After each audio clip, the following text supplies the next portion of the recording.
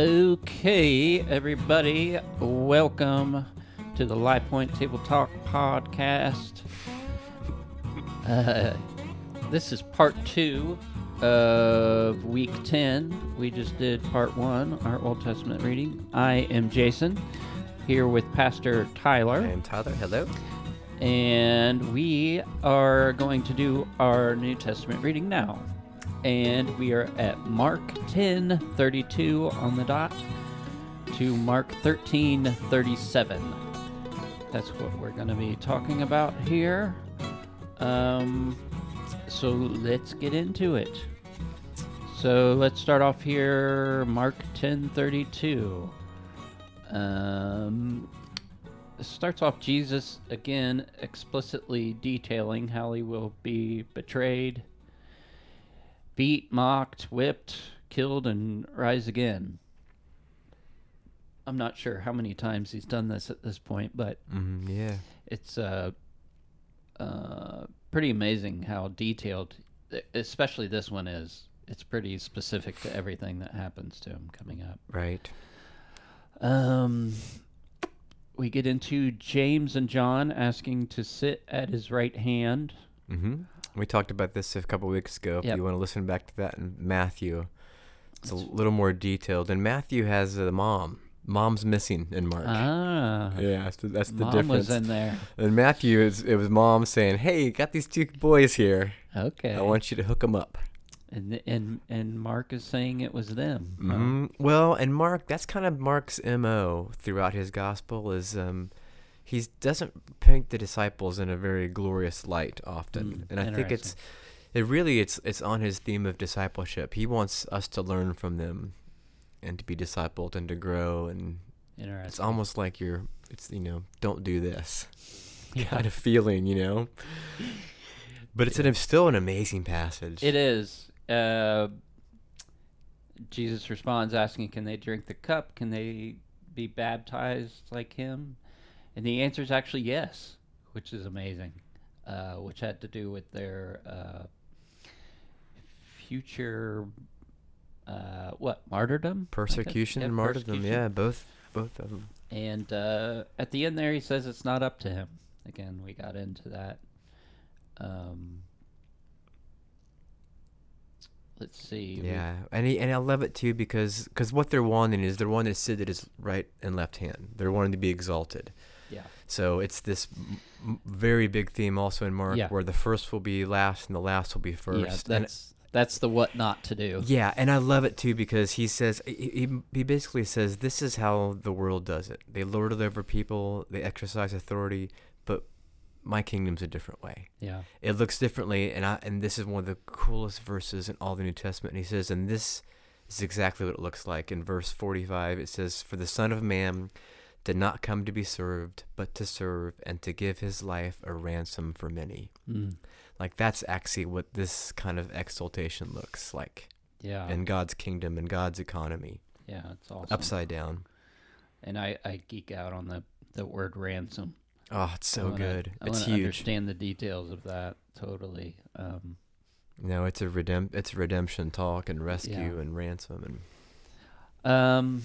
We get into the blind man loudly bothering Jesus, and Jesus asks, "What do you want from me?" Oh, I love that. He's like pulling on his faith. Yeah, he knows. He knows what he wants. And he says it. Your faith has made you whole. Yeah, which is something he says often in these healing situations. Awesome. Let's see. Then we get into 11. This is the triumphal entry. Mm-hmm. Jesus enters on the donkey. People are spreading their coats on the ground, singing Hosanna, bless coming kingdom of our father David.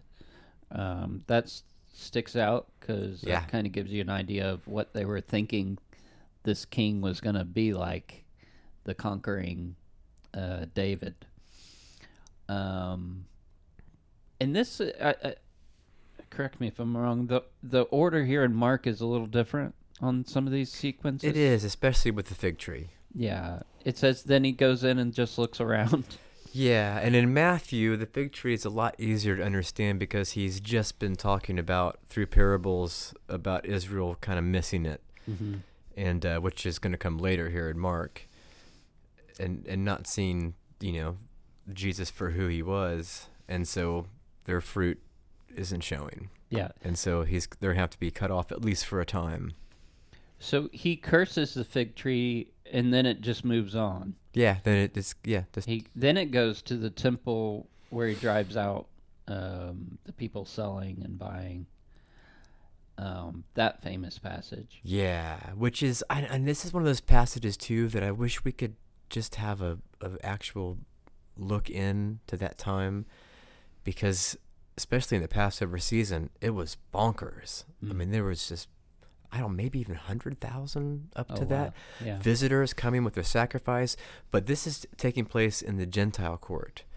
So it had a feel of like an Oriental bazaar, like that sort of thing. And so instead of being a place of prayer and this place of solemn holiness, it's like a circus almost. Like what are the things we have? Like the fair, the carnival. The fair. Yeah, it's almost like that sort of vibe. Sell your wares kind of thing. Yeah, and it was never its original intent. Yeah, that's a famous house of prayer. Yeah, it's never my house shall be called a house of prayer, but you have made it a robber's den. Then it jumps to the fig tree, Mm-hmm. and it's dead the next morning, or I think it says that the next morning, which is different from Matthew, which I think was immediately. Mm-hmm. And I love the language there where he's talking about those who believe can throw a mountain into the sea. Yeah. Awesome poetic language there. That's faith talk right there. Yeah. Love it. And it's interesting too, right? The very next line, he's talking about forgiveness when you pray. If you have anything against anyone, to settle that right in the middle. Must be pretty important. Yeah, this super human faith. He talks about the importance of forgiveness. The very next line. Yeah, you know what? Real quick to backtrack, one big difference from Mark and Matthew too with the temple and him turning over the tables is this is fascinating to me. In Mark thing, it says the triumphant entry, and they say, "Blessed is he who comes in the name of the Lord, Hosanna in the highest." And it says in verse 11, Jesus entered Jerusalem and came into the temple, and after looking around at everything, he left for Bethany with the 12. Mm-hmm. And in Matthew, it's just straight in. They march in straight to the temple. Yeah. He sees what's going on. And in Mark, it's almost like a, what do you call that? A reconnaissance. Oh yeah, checking it out. It's like checking it out. Like, wait, what's going on here? And like went back to Bethany, which he often did, went off to a more private place. And then it says on the next day. Then it's the fig tree, and then coming back into the temple. So I think that was pretty fascinating. I think those are things that maybe bother some people, or maybe bothered me when I was younger. These differences, they don't bother me anymore so much. No, it just seems like total two different people telling a story. Yeah, and they both have very different kind of audiences and different things they're driving at the way they told their story. So it's pretty cool. And 11 ends there with the Pharisees trying to trick him about his authority, whose authority he has. And he turns the tables on them and says, "How did John have authority?" And they can't answer him. So he says, "So I won't answer you." I love it. And hilarious. I love it too. He specifically, I think this is very specifically brings up John because of the very first thing in chapter 12. With the parable, with the vineyard and the way they treated the prophets. Yeah. He's saying it's John's part of that whole deal. Yeah. Like he was kind of the last of that. Yeah. And I don't want to do too much on it. We've done that. But it's an owner has a vineyard, and he's what? How do you say it? How do you describe that story there? The parable. Yeah, well, it's the parable of the vine growers is what my translation says. He planted the vineyard, built a tower. He sent a slave to the vine growers. They took him and beat him, sent him away. Again, he sent them another slave, and they wounded him in the head, treated him shamefully. And he sent another, and just on and on and on. And then finally he says, I have one more to send, my son who I love. Right. Which is so cool because in Mark, that exact phrase in the Greek he's used twice now, and that's at his baptism. This is my son that I love. And also on the Mount of Transfiguration, exact same phrase, the son that I love. Yeah. And they'll kill him. Yeah. So what he's saying is, through the ages, I've sent you prophet after prophet after prophet. You've done whatever you wanted with them. You've beaten them. You killed them. You haven't listened to them. So you're not going to listen to my actual very son. Yeah. And I think I don't know. I was reading this again, and I was kind of jumped out of me. The translation I'm saying, it says he leased it. He leased this land. Yeah, it's always his. That you're thinking? Yeah, but in a kind of sovereignty situation where it's his, but he's given authority to these other people. Mm-hmm. They have a certain power and say in what they're doing. Right. He's in charge of it, but they are obviously making decisions he doesn't like. And I think it's important what you said there, and we talked about this before we started, is he's specifically talking about these leaders too. Mm-hmm. Your average Jew 2,000 years ago wasn't a Pharisee or a Sadducee or a scribe. They were just a farmer, stonemason, just trying to live and survive and be a good, devout Jew. And he's coming against these leaders and how they have led them astray. They had a responsibility. And it's been taken away. And they haven't listened to the prophets that have been sent before, ending with John, which he just talked about. Wow. With John the Baptist, who Jesus calls the greatest of them, and now it leads up to Jesus himself, and they're not going to listen to him either. Yeah. And that goes right into, they then try to trick him on taxes. Again? Yep. And that's awesome. He makes them give him a coin and says whose face is on it. It's a classic render unto Caesar what is Caesar's. Yep. And these are so... I hate that I'm almost over familiar with it. It's like, oh yeah, but it's saying right there how amazed they all were. These things, Yeah. He's catching them off guard. It wasn't at all what they were expecting to hear. Then they're asking him about the resurrection. It's this whole deal about who's going to be whose wife or husband in the next life. And I thought this was cool. Yeah. He says, but it was this, I forget how it said it, but he says you don't know the answer basically because you don't know Scripture. Oh my gosh, it's like the best. Right away. Well, here's what jumped out at me. He says you're wrong, isn't it? Not because you don't know the Scripture or something like that. Yeah. Well, I know this is gonna sound like overly simplistic, but like you said, we get a little familiar with these passages. Mm-hmm. This time around, I just got so excited that Jesus believes in the resurrection. Like that's pretty great news right there. Like it's legit. Yeah. Jesus is defending the resurrection, so it must be real, it must be true, it must be something that we can look forward to and expect, that he is the God of Abraham and Isaac and Jacob. Like, it just really jumped out at me this time, like, oh, no, he's really driving it home. This is for real. Because the Sadducees didn't believe in the supernatural. Right. And that's what he said. He says, this is not the reason you are mistaken, that you do not understand the Scriptures or the power of God. Which that really jumped out at me as well. Yeah, I love that the phrase he uses, the God of the living. Yeah. And then he says the God of Abraham, Isaac, and Jacob, meaning they're alive right now. We can't process that entirely, where they're at, but they're with him.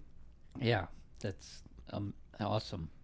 Awesome passage there. Yeah, and the marriage thing, that's we don't have the time to really, break that wide open because it's pretty loaded too, but one thing I took away too is because it can be a little challenging too, because it feels like, you're not going to be, there's no marriage in heaven. Because the whole thing they're asking, whose wife is she going to be? She's gone through like 7 different brothers. Mm-hmm.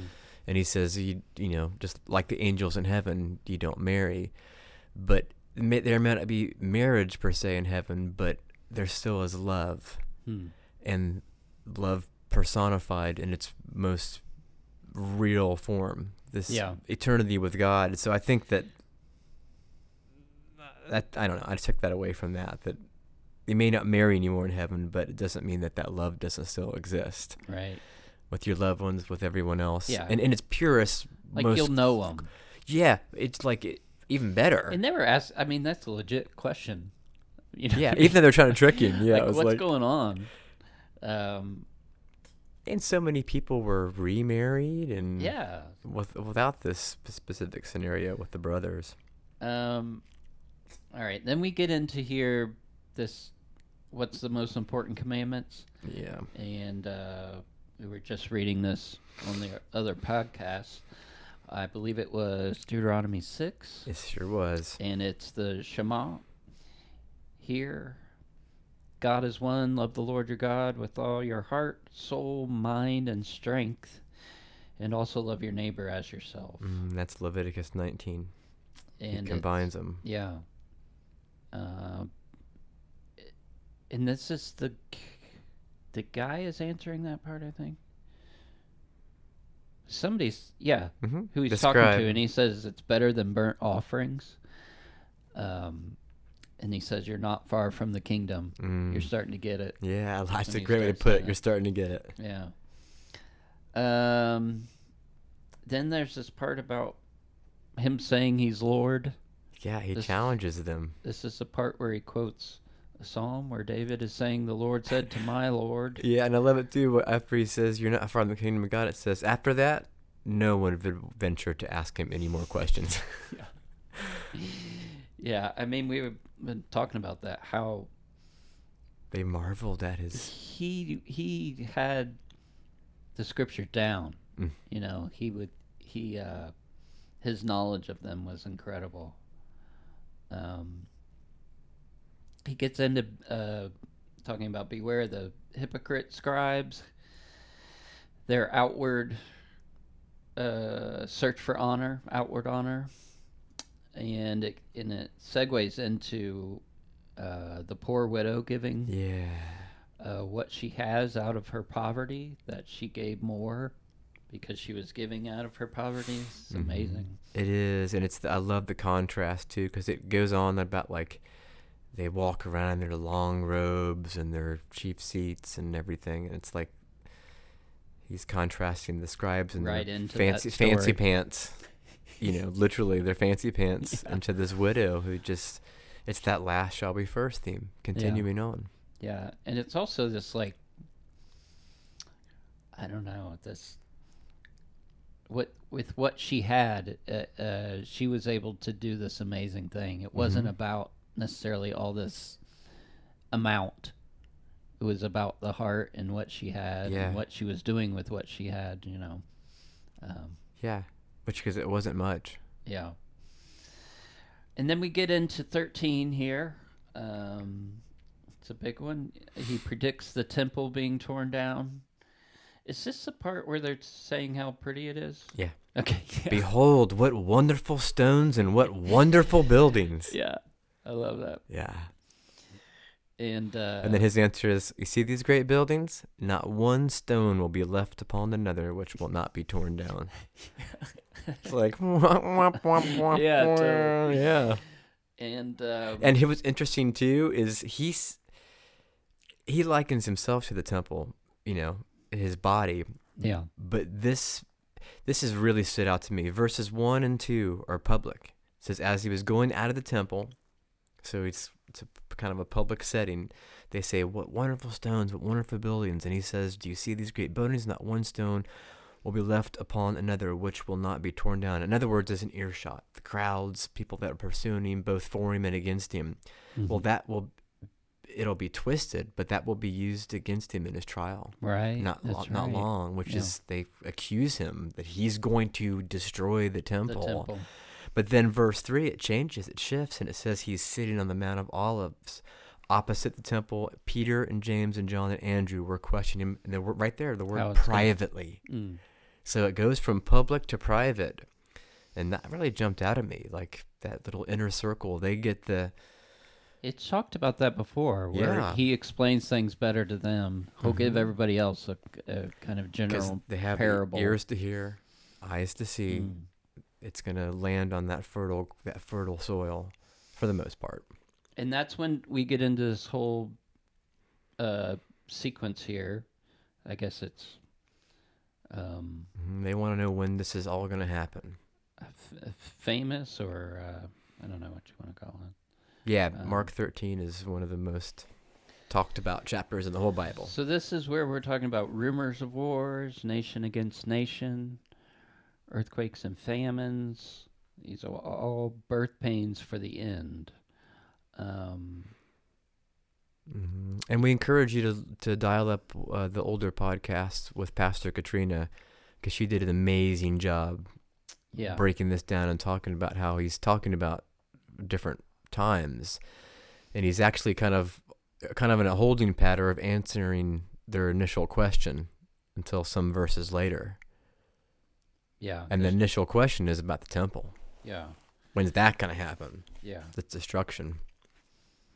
And you were talking earlier about kind of a synopsis or a way of looking at this differently instead of all the intricate details of what he's saying, like yeah. Well, what jumped out at me is no matter what your view of Mark 13 and the different ways it's been interpreted, is you can get kind of caught up in the whole end time narrative and the anxiety and the worry and the trying to figure stuff out and getting bogged down in the detail and all the minutia.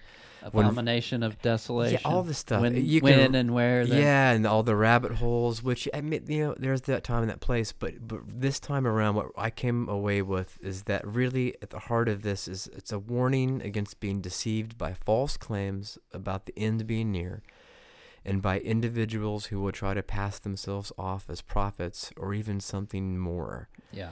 And I thought, you know what, that's good advice for today as well as back then. Yeah. To not get led astray. Don't get distracted by this stuff and take your eyes off the prize, which is Jesus. Yeah. And being tethered to him, because you're going to see in this passage over and over again words like don't be frightened, don't be scared, be on your guard, don't worry. Like he's encouraging them. Mm-hmm. It's not a discouragement. He's saying, yes, these things are going to happen and they will happen. But don't be frightened. Yeah. Be on your guard. Be alert. And I was just what we were talking about before, the parable of the tenants. It ends there with him talking about stay awake and alert because the master of the house will return. Yeah. This similar kind of analogy of this. This is his. You guys have a certain responsibility right now, and I'm going to be coming back, so be ready. Yeah. And that was their kind of prayer when they would gather the church. When it first got going, they would end their time together saying Maranatha, which means Lord come. It's Aramaic. Yeah. Lord come. Yeah. It's amazing. They were expecting that, and we've all been in times expecting his return for 2,000 years. And I think that's so good. The what you're saying, there's this comfort there to this idea of the Lord returning, setting things right. But there's also I don't want to say, there's a warning: be awake, vigilance, be ready. No, and so it's like both this comfort and this like. Be ready, kind of, And he's not sugarcoating it. He's saying that some of you are going to be persecuted, killed. I mean, there's some hard stuff being said here, but the whole point of it, at the core is to don't be afraid. Yeah, and I can't help. I love this poetic language in here about the sun darkened, the moon gives no light, the stars fall from the sky, the powers in heaven shaken. The Son of Man coming in clouds with great power. Yeah, it's just, I loved all that verbiage and poetry there. Ah, yeah, he will send forth the angels and gather his elect from the four winds. Yeah, that's just incredible. And I don't want to mean poetry like I'm saying I don't think it's real or anything. I just literally the way he's using words here is really impactful, you know. And at one point, he literally says, if the Lord doesn't cut the day short, there be no one left. Yeah. At one point, it's intense. But then, like you said, the one part he's saying you'll be persecuted, but don't be anxious, because the Holy Spirit will speak through you. Mm-hmm. You know, there's this comfort and vigilance, like you said. That's really, and he's saying, and there's mission and there's purpose. He's saying there's work to do. Yeah. He says this gospel message has to be preached to all the nations before the end can come. Yeah. So he's sustaining that right now by his grace. Yeah. And we're not to those quite yet, to those days that will be cut short. Yeah. Because there's work to do, and be about your Father's business. Yeah. With confidence and without anxiety. Yeah, that's great. No matter what comes. I think that's a really great way to look at that. So we'll end there. That's about right where our reading ended with 37, and so we'll end with that, my friends. Stay awake and alert. Yeah. And be comforted. Maranatha, Lord come. The master of the house will return. All right. Thank you, everybody, for tuning in and yes, this is so much listening. Fun. And I was really blessed by this reading this week, and I hope you were as well. Yeah, stick with us, keep at it, and we'll see you next time. All right, have a good week.